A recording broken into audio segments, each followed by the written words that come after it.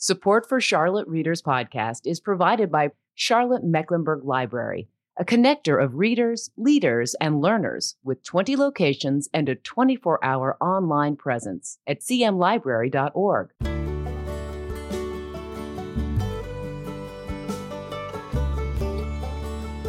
Welcome to Charlotte Readers Podcast, where authors give voice to the written words. We're a proud member of the Queen City Podcast Network and the Authors on the Air Global Radio Network, a series of author-hosted podcasts distributing literary content to a worldwide audience. I'm your host, Landis Wade, a recovering trial lawyer turned author turned podcaster of books and stories, and I really appreciate you being here. Very quickly, before we get to the uninterrupted interview today, a few quick words about some of the benefits for our listeners. Number one, we have show notes for every episode with images, links, and information about our authors at charlottereaderspodcast.com. And number two, if you're into audiobooks, we have a relationship with Libro.fm, which supports indie bookstores. If you sign up with Libro to get your audiobooks and use the promo code CharlotteReader, you'll get an extra audiobook free. Number three, if you go to charlottereaderspodcast.com or my personal website, landiswade.com, and you sign up for the book report, you're going to get it every other Tuesday. And here's what you'll get: recommended readings, author interviews and videos, reading and writing tips, doses of inspiration, a free ebook by yours truly, and more. We won't spam you. That takes way too much time. And finally, we've got a lot of great content that we put out on our exclusive Patreon channel. If you like what we do here, that is our mission of helping authors give voice to their written words, and you'd like to help us defray the costs of this project, you can jump over to Patreon, that's patreon.com/Charlotte Readers Podcast, and you can tap into all the great extra content we've got that's curated by our authors and me about their writing lives and the craft and business of writing and other things too. But enough with the prologue. Let's get to the uninterrupted story of our guest and the one they've written. In today's episode, guest hosted by award-winning author Carrie Knowles, we visit in the land down under with Gina Wilkinson, award-winning journalist, foreign correspondent, and documentary filmmaker, whose debut novel is When the Apricots Bloom. Inspired by her own experiences while stationed in Baghdad during Saddam Hussein's rule, former foreign correspondent Gina Wilkinson's evocative debut is told through the eyes of three very different women in Iraq at the turn of the millennium: a secretary, an artist, and a diplomat's wife. Each must confront the complexities of trust, friendship, and motherhood under the rule of a dictator and his ruthless secret police. Susan Wiggs, #1 New York Times bestselling author, calls the book a deeply involving an important novel by a master storyteller. Gina Wilkinson highlights the humanity and the center of her brutal conflict. She brings her lived experience to every page of this harrowing, dramatic, and ultimately hopeful book. Gina says through her 2 decades of living in hotspots across the globe, she's found that while we might pray in a certain way, cover our hair or not, bake our bread flat or leavened, at heart we all want the same things: safety, peace, love. We share far more in common than that which divides us. Listeners, this episode is part of our guest hosted series made up mostly of authors who have appeared on the podcast and who support us on Patreon. And today, Carrie Knowles, as I said, is going to be conducting this interview. When she's finished with this fascinating interview, all the way across the world to Australia with Gina Wilkinson, we're going to jump over to our Patreon page where Carrie and I are going to interview Gina together on a fascinating topic based on her experience: the writing trifecta, journalism, book length narrative, nonfiction, and fiction. But now I'm going to turn the audio steering wheel over to Carrie Knowles, have her welcome Gina, and take it away. Gina, I'm so delighted to meet you and have an opportunity to talk about this book. You know, readers always want to know, where did this story come from? Why did you write this story? And I think that I would like to know a little bit more about your experience in Iraq and just what sparked this fire that made you want to tell this story. And it takes a fire to write a novel. It really does take a fire. So let's hear some more about that. Sure. Well, firstly, thank you very much for having me. It's great to be here. So, looking at what inspired me to write When the Apricots Bloom, way back in 2002, I was working as a foreign correspondent living in Bangkok, Thailand. And I was living there with my husband. He's actually Canadian, and he had moved from Canada to Australia for my job, and then he'd moved from Australia to Thailand for my job, and he was offered a posting in Baghdad working for UNICEF, the United Nations Children's Fund. That was about a year or so before the start of the Iraq War. And this may seem very hard to believe, but at that time, we were told it was going to be, this is the exact words that we used, a very boring posting. And that's because Saddam Hussein had such a tight grip over the country. He was a really ruthless dictator, so very little happened there without his say-so. And at the same time, Iraq was pretty much completely cut off from the outside world as a result of the sanctions that were imposed after the Gulf War. So you couldn't fly in and out of Baghdad. There were no rail lines. There was no internet. The phone only worked sporadically. No foreign TV. There were very, very few Westerners allowed in the country. But, my husband had been following me around the world for quite a long time, and this was quite a good opportunity for him. And I've got to admit, as a journalist, I was intrigued by the idea of going to Baghdad. It's, an amazingly historic city with a lot of culture. And I guess the fact that it was sealed off from the outside world, that sort of piqued my interest, and it has been at the forefront of so many pivotal moments in history, both ancient and modern. The only real complicating factor at that time was that Saddam Hussein did not allow foreign journalists to live in Iraq.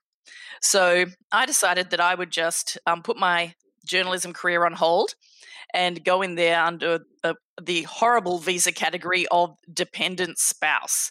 So, which was, a turnabout for me.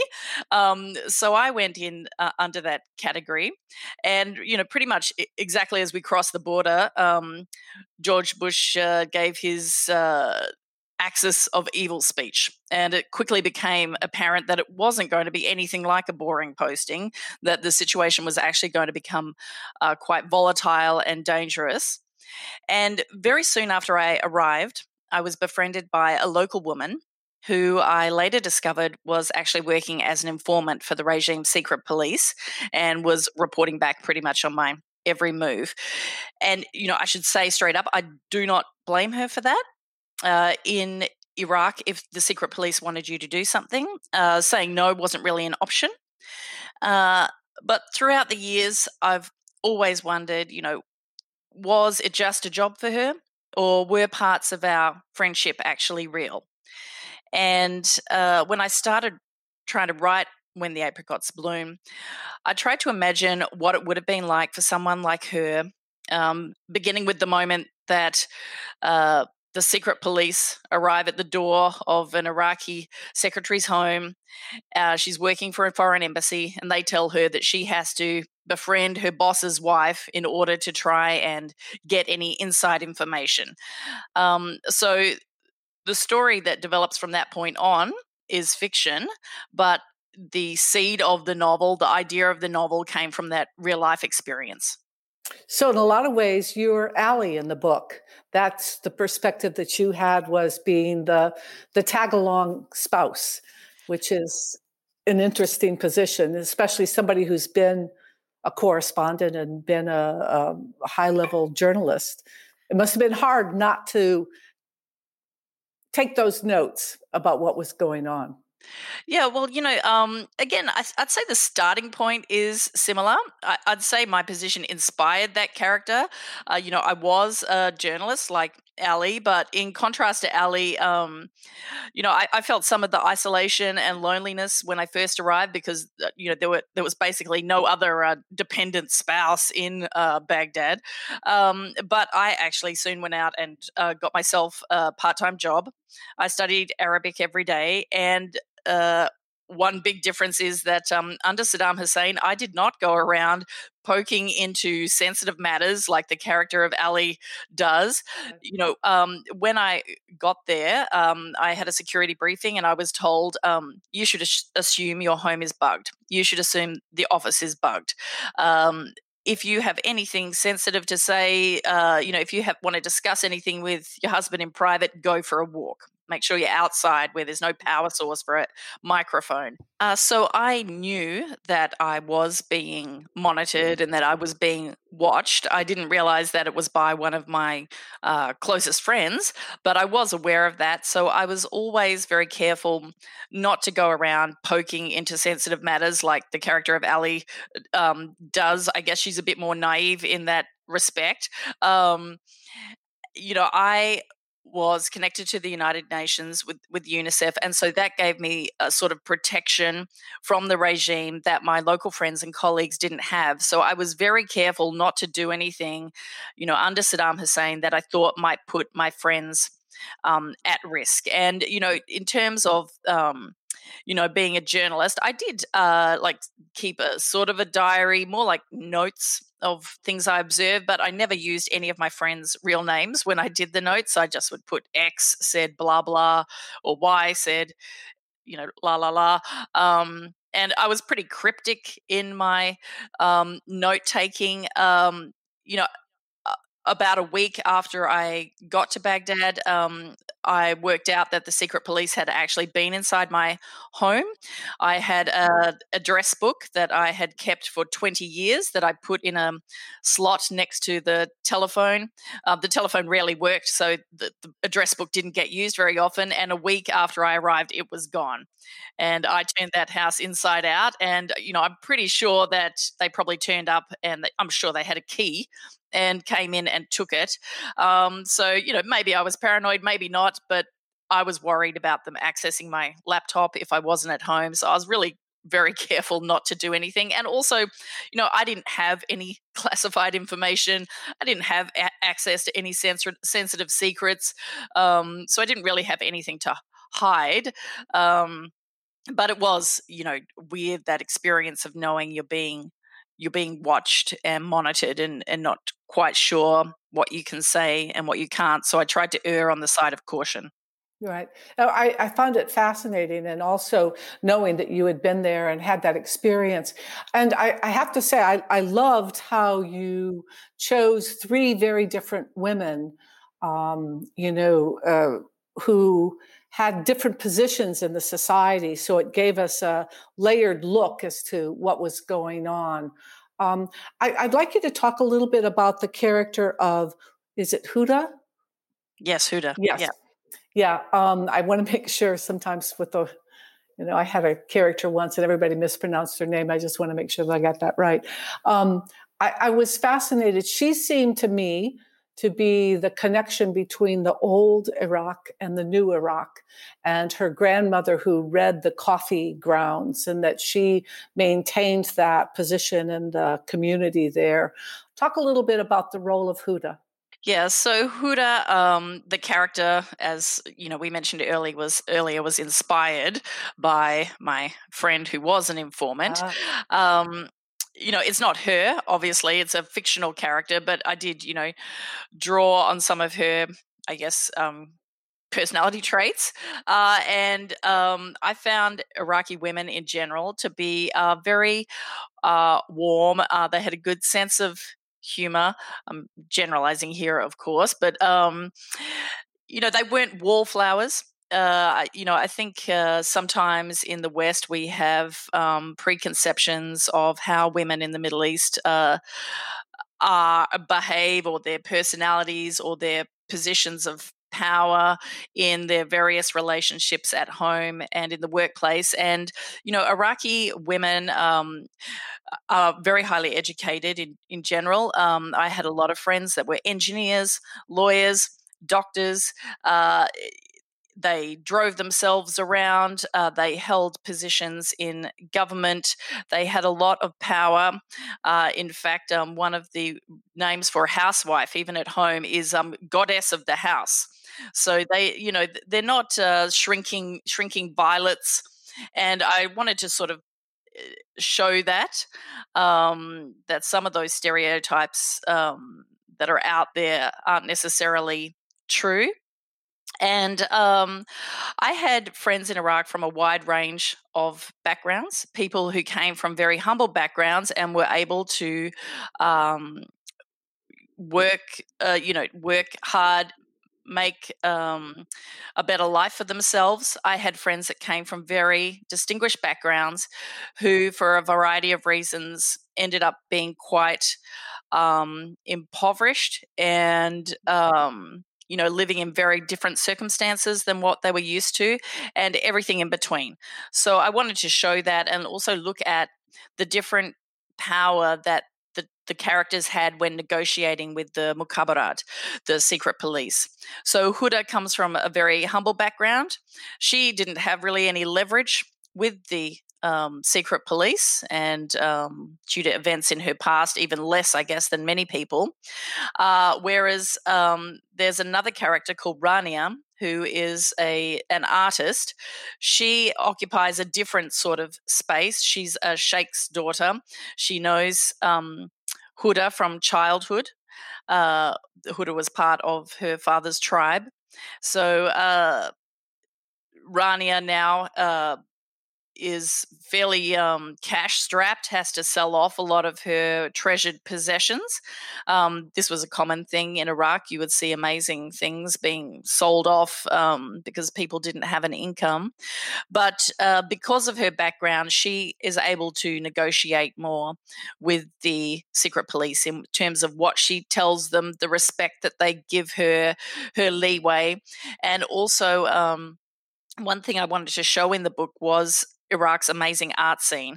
When I got there, I was delighted to find that there were about 24 independent galleries operating in Baghdad. And, through the millennia, artists have always been this sort of conduit between the outside world and the inside society of Iraq. And so artists had a little bit more leeway in dealing with foreigners than ordinary Iraqis did. An ordinary Iraqi, like the character Huda, would have had to be very careful about being seen in public with a foreigner.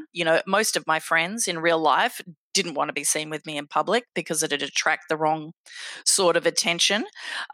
Whereas artists have always had that contact with foreigners, and there's a great deal of respect in Iraq for artists, for writers, for philosophers. And so they have this standing that allowed them under Saddam Hussein to have a little bit more freedom, but also at the same time a little bit more risk, because they were in this sort of great grey zone. Saddam, in a way, was a huge, not sure patron of the arts is the correct word, but he had there were so many murals. It was a full-time business pumping out art for him. And in fact, it was said that there were 5 million statues and paintings of Saddam in Baghdad, one for every person in the city. So, they came into contact with him and his apparatus as well. So I wanted to look at those different relationships of how someone from a humble background, how they dealt with the pressure upon them compared to someone from a more, I guess, distinguished or aristocratic in a way background, how they managed to negotiate dealing with the secret police. Yeah, and also there's a lot of you have the secret police, and all three of these women have secrets as well. The theme of secrets is very strong in this book, and the secrets are both things that need to be protected, and they're things that make them vulnerable to what's going on. And it was interesting to see how the three different women managed those secrets. So I was very interested in the relationship of men and women in the book. And I'd like you to read a section in which Huda's husband confronts her with what she's doing with Ali and who is Ali. And at this point, I think in the book, it's unclear as to how much he knows about her being an informant and what that's going to mean for them in the future. So I think it's a very interesting passage. If you read that would be great. Sure. This takes place very early in the book. The secret police have just come to Huda's home and told her that she has to be an informant, and she's had a bit of an argument with her husband, and so he wasn't there. He'd gone off to the tea shop to sort of sulk, and she was at home alone when the secret police turned up. So she's just told him that they want her to make friends with Ali. What do you know about this woman? Ali seems nice enough, mumbled Huda, but it can't be long before she packs up and returns home. The heat and the sun always prove too much for the embassy wives. And the loneliness too, thought Huda. She remembered meeting Ali a month ago at the end of her 10-hour drive from Jordan to Baghdad. The young woman had stumbled from the embassy Land Cruiser, hand raised to ward off the sun, legs wobbling like a sailor stepping ashore after months at sea. All the way here, I kept looking for white sand dunes and camel trains, laughed Ali awkwardly. No one had the heart to tell her that was some other country. Huda remembered when women like Ali had flocked to Baghdad, British nurses, French school teachers, and the plump wives of American oilmen. Tourists filled the cafes and strolled the banks of the Tigris. But nowadays, the expats were gone. So were the tour buses. The rail line to Istanbul was severed, and NATO jets shot down any planes that entered Iraqi airspace. These days, only a handful of diplomats and United Nations workers ventured through the wide western desert to Baghdad. Very rarely did their wives join them, and like the exotic parrots at Al Ghazal Pet Market, the women soon went off their food, drooped, and plucked out their own feathers. Then they disappeared back into the desert, pale-skinned gypsies in four-wheel drive caravans, leaving nothing behind but a trail of dust and perhaps a forgotten sun hat. Eventually, their husbands were posted elsewhere and life resumed happily. At least Huda assumed it was happily. It was almost impossible to stay in touch with those outside Iraq's borders. Unwise even to embark on such friendships in the first place. What is she like, this Ali? Abdul Amir paced back and forth. Is she one of those arrogant foreigners who knows nothing of history and believes we're all savages? Huda shook her head. I don't think so. Will it be difficult to befriend her? The moon slid behind a cloud. Huda was glad of the darkness. I don't know, she lied. Ali wasn't standoffish at all, and Huda sensed it would be easy to draw her close. Until this evening, Huda had thought she could handle the obligatory visits from the Mukhabarat. She kept her answers brief but true and made it a rule to avoid gossip. She was only a secretary. She had nothing to hide. Besides, her Australian bosses weren't fools. They told their Iraqi staff only what they were happy for the government also to know. The rest they kept to themselves. Huda remembered depositing her first embassy paycheck and how the bank clerk's eyes widened when he saw her salary. His usual sneer disappeared. He called her Madam for the first time and asked if she'd like tea while he processed the check. She'd relished that moment far more than she cared to admit. Now the strings attached to her job drew tight around her neck. Abdul Amir stopped pacing back and forth across the lawn. Did Abu Isa offer you money? He said. Money? Huda frowned. Of course not. No one gets rewarded for answering their questions. Let's be honest. They want more than that. Much more.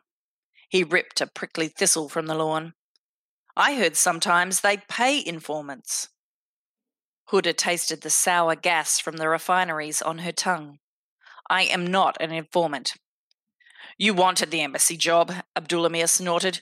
You wanted to work with foreigners. Did you not consider there might be a price to pay? Huda had thought she was so smart that she could type a few letters, take the foreigners' money, and manage the Mukhabarat too. She'd ignored the voice inside her whispering, You're playing with fire. She searched her husband's face. His eyes were nothing but shadows. Have I not paid enough already? She asked.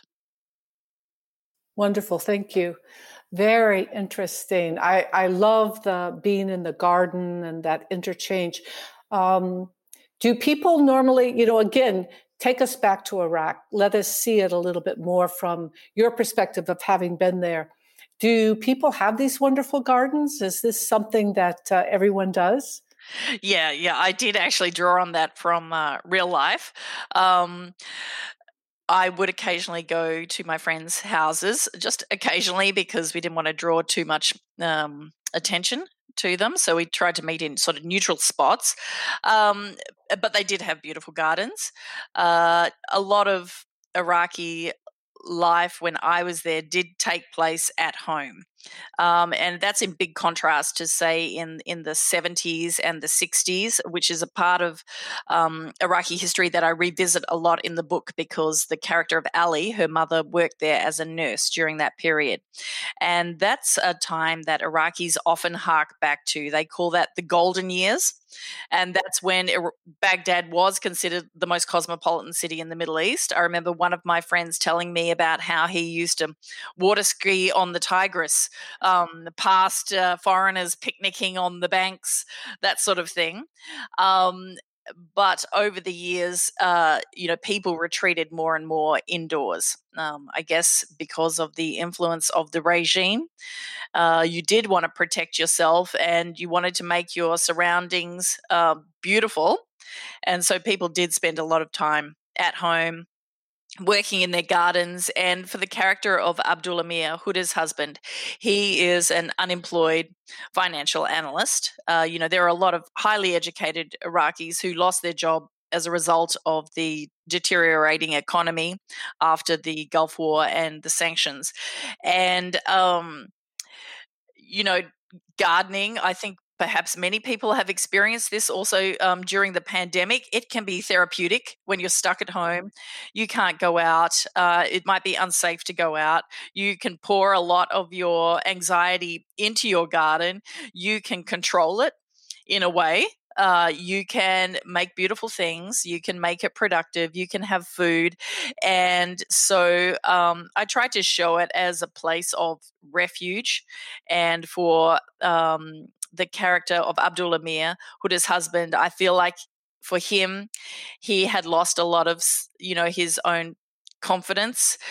He felt like, he wasn't in control of his world anymore. And that was a way that he could be in control, even if it was just in his own backyard. Right. I get the sense, and I also like the interplay of things behind the garden wall are hidden. So there's a hidden life and a public life. And that's a lot of what gets protected throughout the book is what's hidden, what's personal, and what's public, which is very, very nicely done. Were you able to keep in contact with the person that became your friend? My friend slash informant, yes, yeah. We didn't stay friends. It was, she's the basis of the story, but I guess in real life, none of us are as, I guess, our fictional characters can be the best sides of us. Or the worst. She is a little bit probably more complicated than even the character in the novel, and our relationship was a lot more complicated because I did suspect that something was going on. My real life character, there was tension in our relationship. I thought she had a great sense of humor. She was willing to be seen with me in public, which I guess should have set off alarm bells. And in fact, it did on occasion. And I'd be told, "Oh, you're being crazy." But, there was tension because she tried to control a lot of what I did, who I spoke to, where I went. So when her contract was up, she lost her job and she came to me asking if I could help her find another job. So I went to see her boss and I was like, what's going on? This seems so weird. Why would you get rid of her now? And he confirmed what I had actually suspected, that she had been working as an informant. We had arranged a lunch together and she made some comments about if I didn't get her a job, basically threatening. I interpret it as a threat. Maybe it was a joke, but, just prior to that, my former workplace at the United Nations Oil for Food program had been destroyed in a suicide bombing. My very close friend, her former boss, died in that, and 22 of my other colleagues. And so I guess I didn't interpret it, if it was a joke, as a joke. Comments about, you won't be safe. If your husband doesn't help me get a job, won't be safe for him to come back to Iraq. He'd been evacuated along with the rest of the UN staff. So I just decided not to say anything. I guess I chickened out. There was another time a few years later where I wanted to talk to her about it, and my other Iraqi friends asked me not to say anything.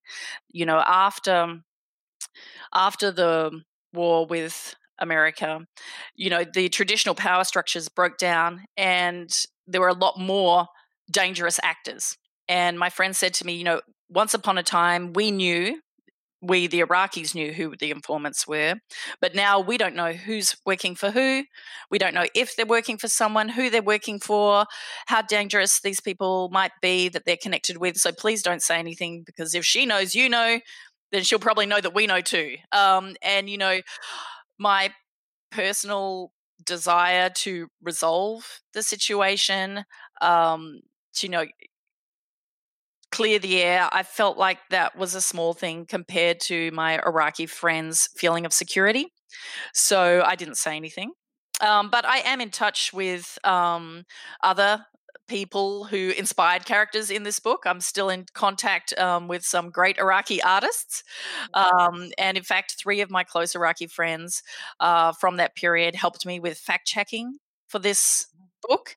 I wanted to get the details right, make sure I didn't have any of my own preconceptions or stereotypes sort of spill out onto the page. So that was very important for me. And the 3 of them read the entire manuscript and have actually helped me in the past as well with a book I wrote many years ago. So, even after almost 20 years, we're still friends.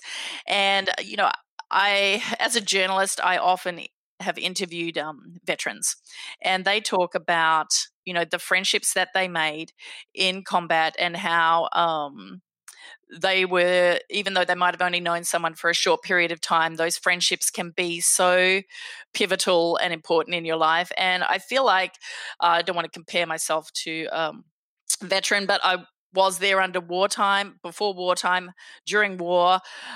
We lost friends together. That sort of experience of any sort of tragedy, not just necessarily war, but if you're involved in a tragedy alongside someone, it is a bond that is very strong. It's a painfully,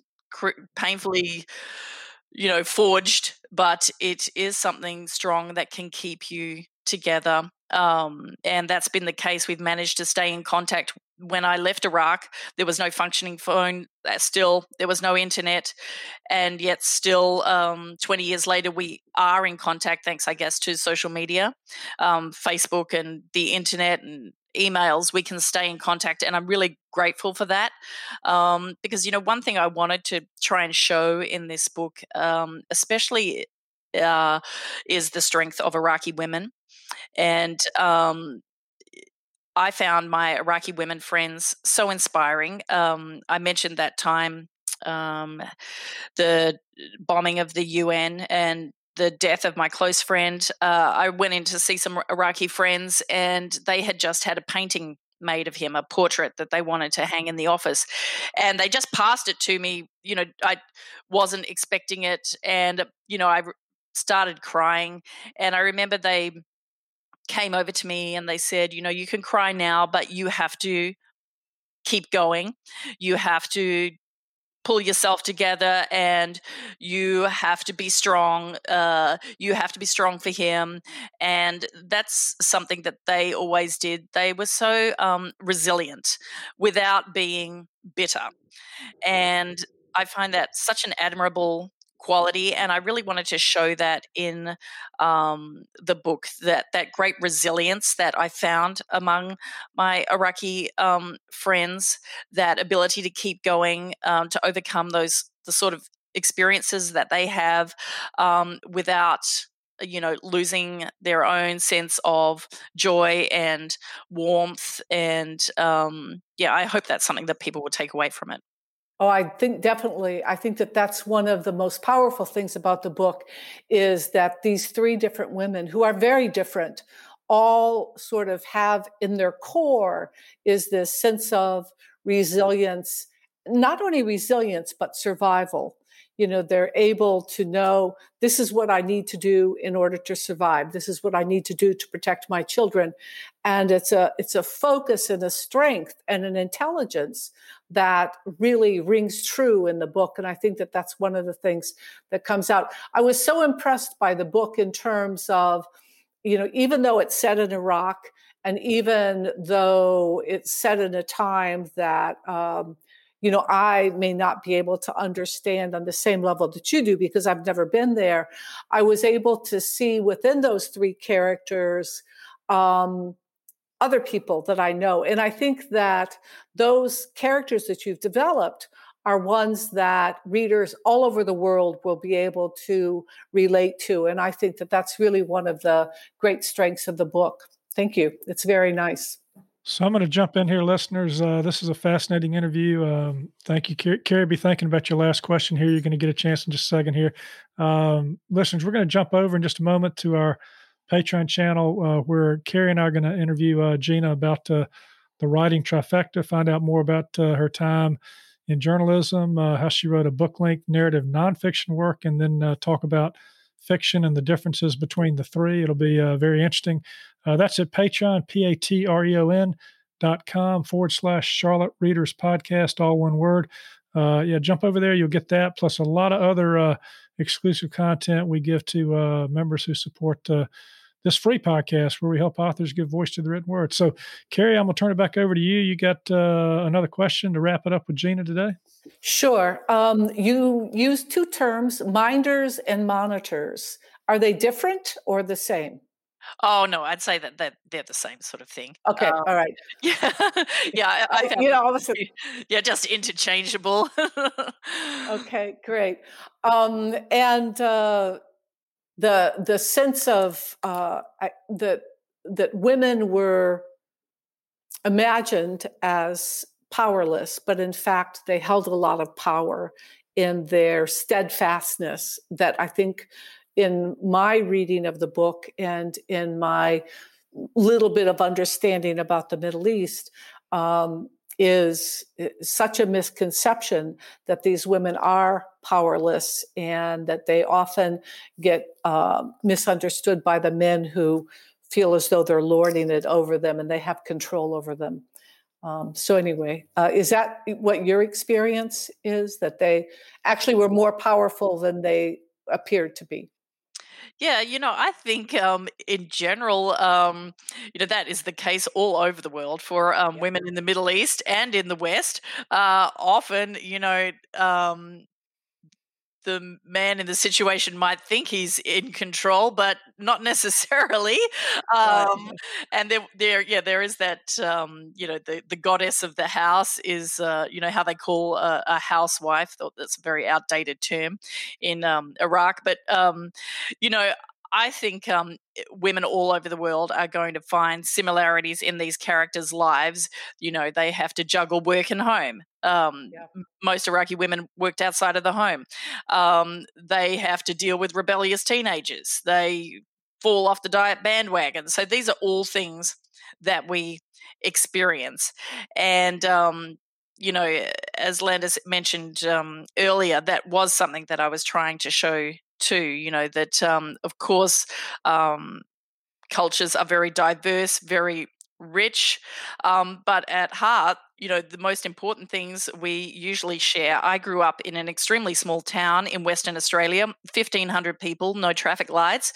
I went on to live in some of the biggest cities in the world, all over the world, many different countries. And, I find that we've all got interesting stories to tell. We've all got so many things in common.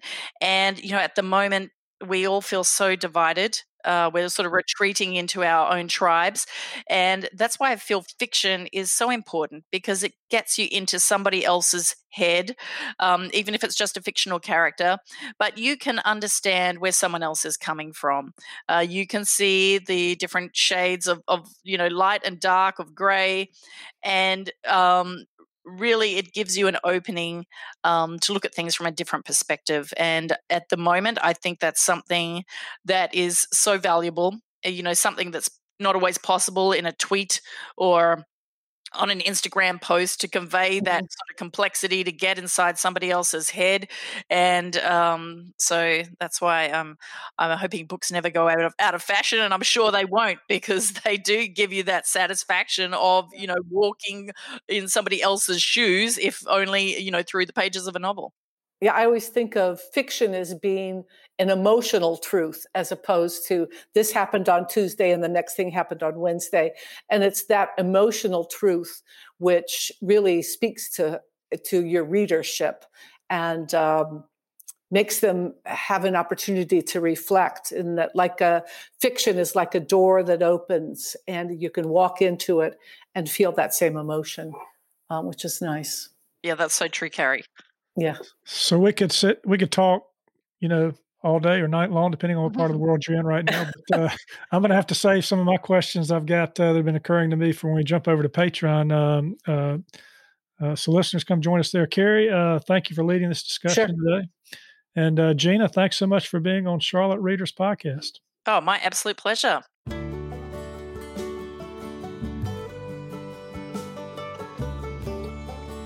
Well, that's it for today. Another fine author giving voice to the written words. You can subscribe to this podcast for free at Apple Podcast, Stitcher, Spotify, iHeartRadio, and most any podcast platform you like to listen to your podcast on.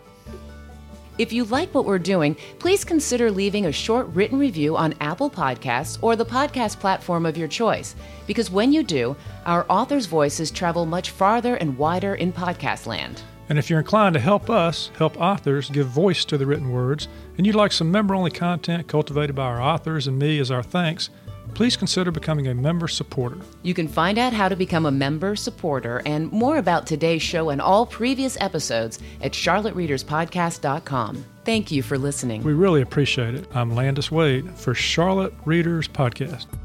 Charlotte Readers Podcast is a member of the Queen City Podcast Network, powered by OrthoCarolina. For more information, go to queencitypodcastnetwork.com.